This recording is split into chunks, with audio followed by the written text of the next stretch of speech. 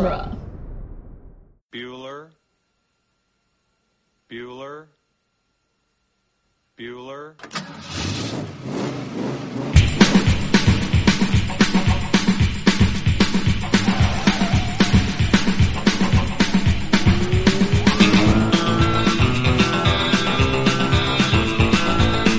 Welcome back, everybody, to Ferris Bueller's Minute Off, a fan podcast where we overanalyze the John Hughes classic Ferris Bueller's Day Off 1 minute at a time.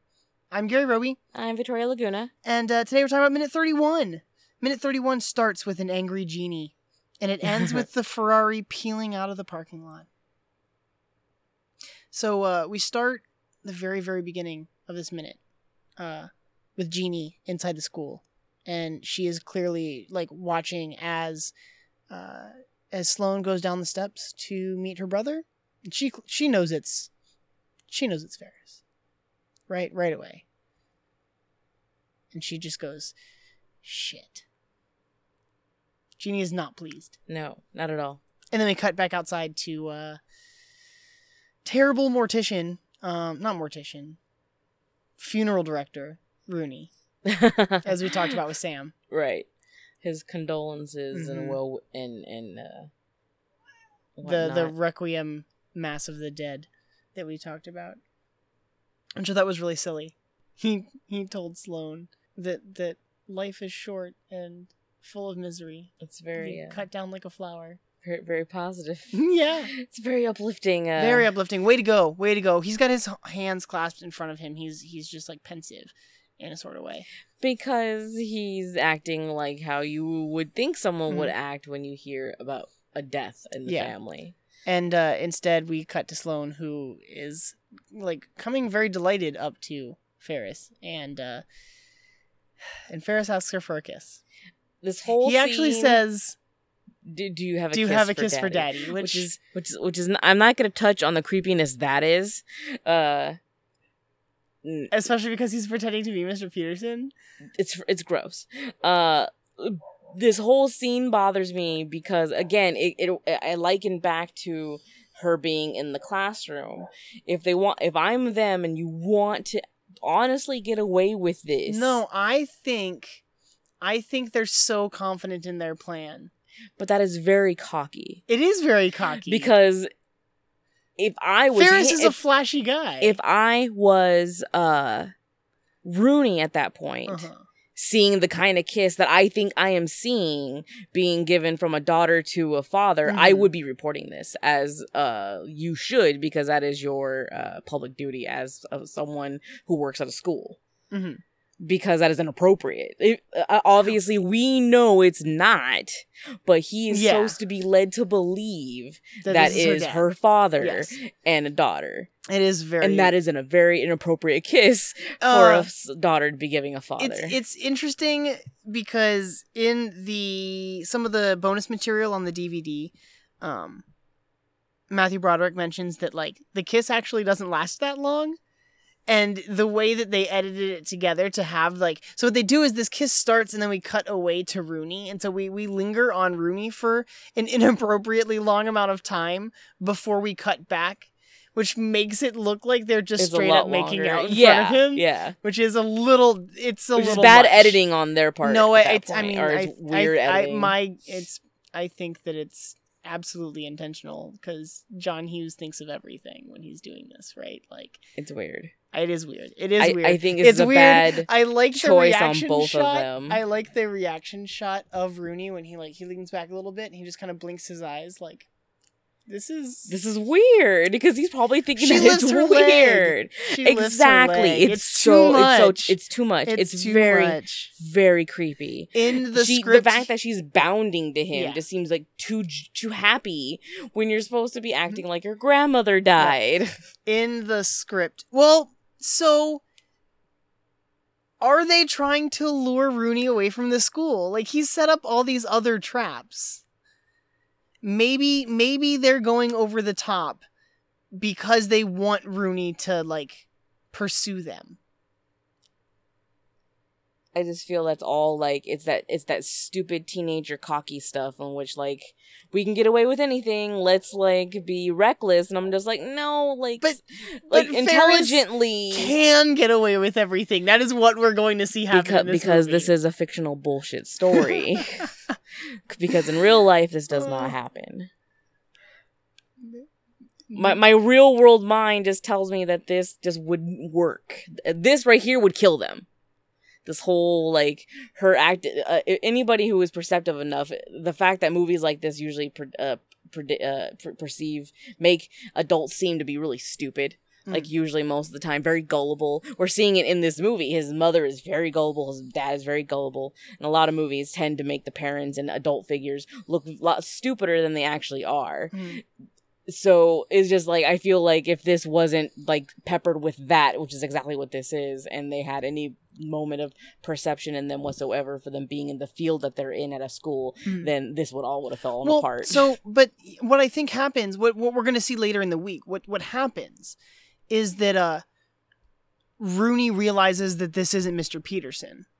As well as he should have, because there's no way. And then he gets Mr. Peterson's number to call him like he was trying to do last week. Exactly. And we'll see that Ferris has already planned for this. Mm-hmm. So I think he's just rubbing it in Rooney's face. Yeah. But I don't think Rooney's not confident enough to, like, go walk up to them. Because what if this is Mr. Peterson? Like, he's already got his foot in his mouth because of the shit he said on the telephone to who he thought was Mr. Peterson. There's this weird mire of, like, isn't it happening between everybody? Like, how much of this is planned? How much of this is just, like, Ferris in the moment right now? How far ahead is anyone thinking? It's weird. It's very, very weird. It's John Hughes being very clever, or attempting to be very clever. I don't know if I like the idea that Ferris actually has, like, taken the time to meticulously plan out all of this, like, to the reaction. It's giving him a lot of credit. It is giving him a lot of credit, but, like, he's even got a doorbell gag that gets Rooney the first time. So he does. I don't know. Stop making me not like this movie.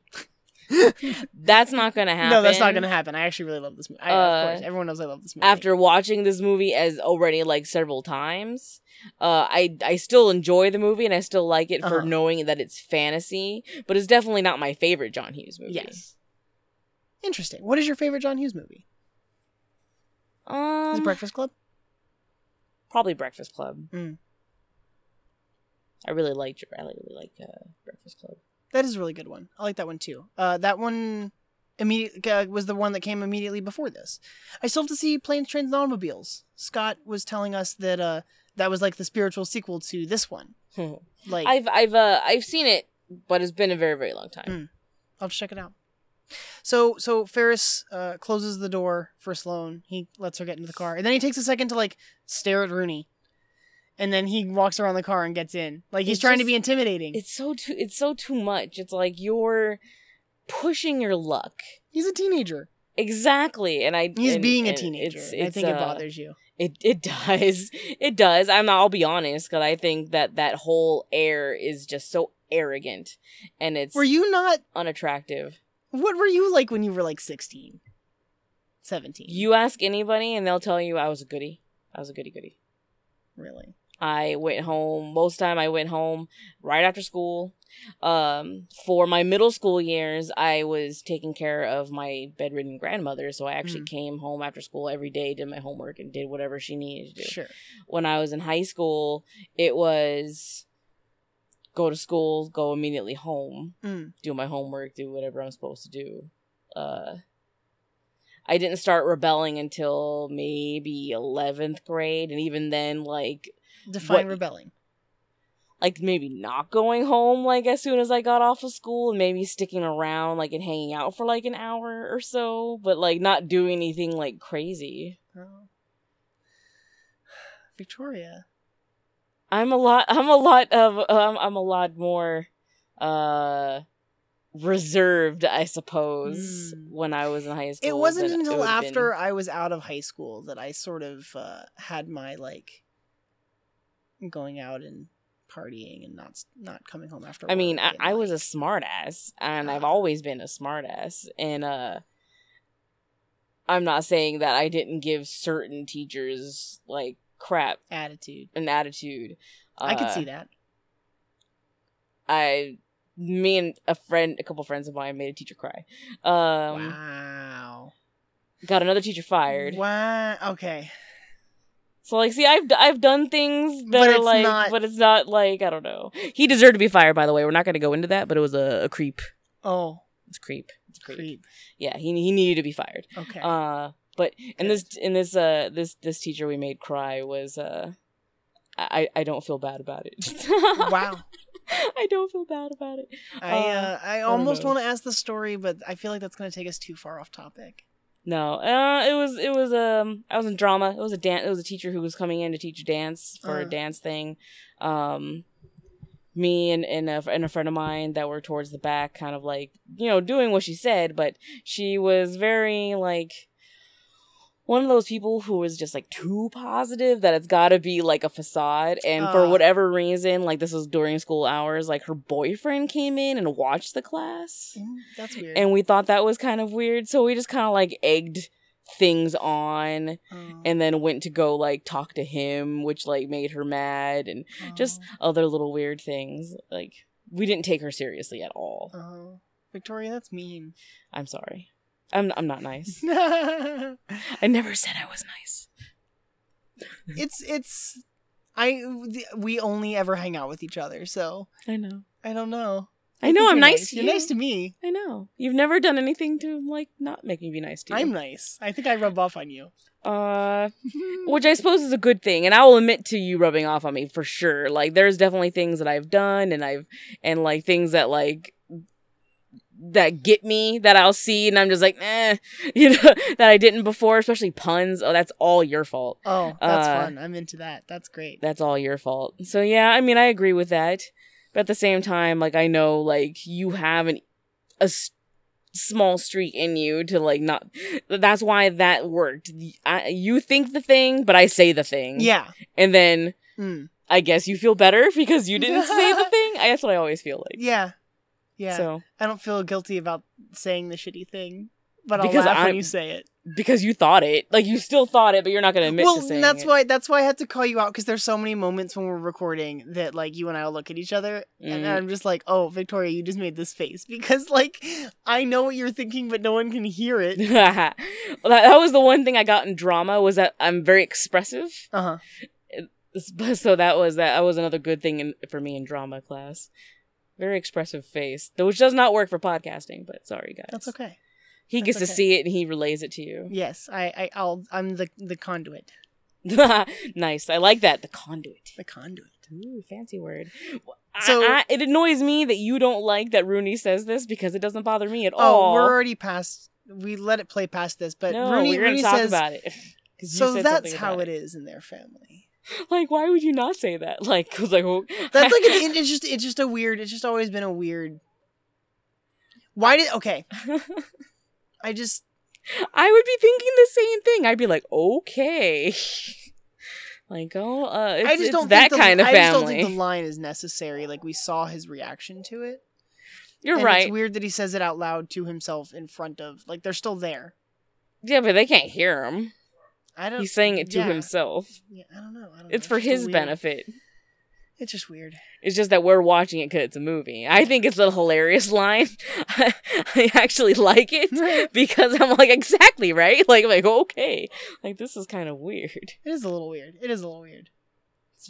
It's very weird if they're supposed to be acting like father and daughter. It's just very weird. I wish that I had Sam. Then they speed off. I wish that I had Sam. I know. They are egging him on. It's so annoying.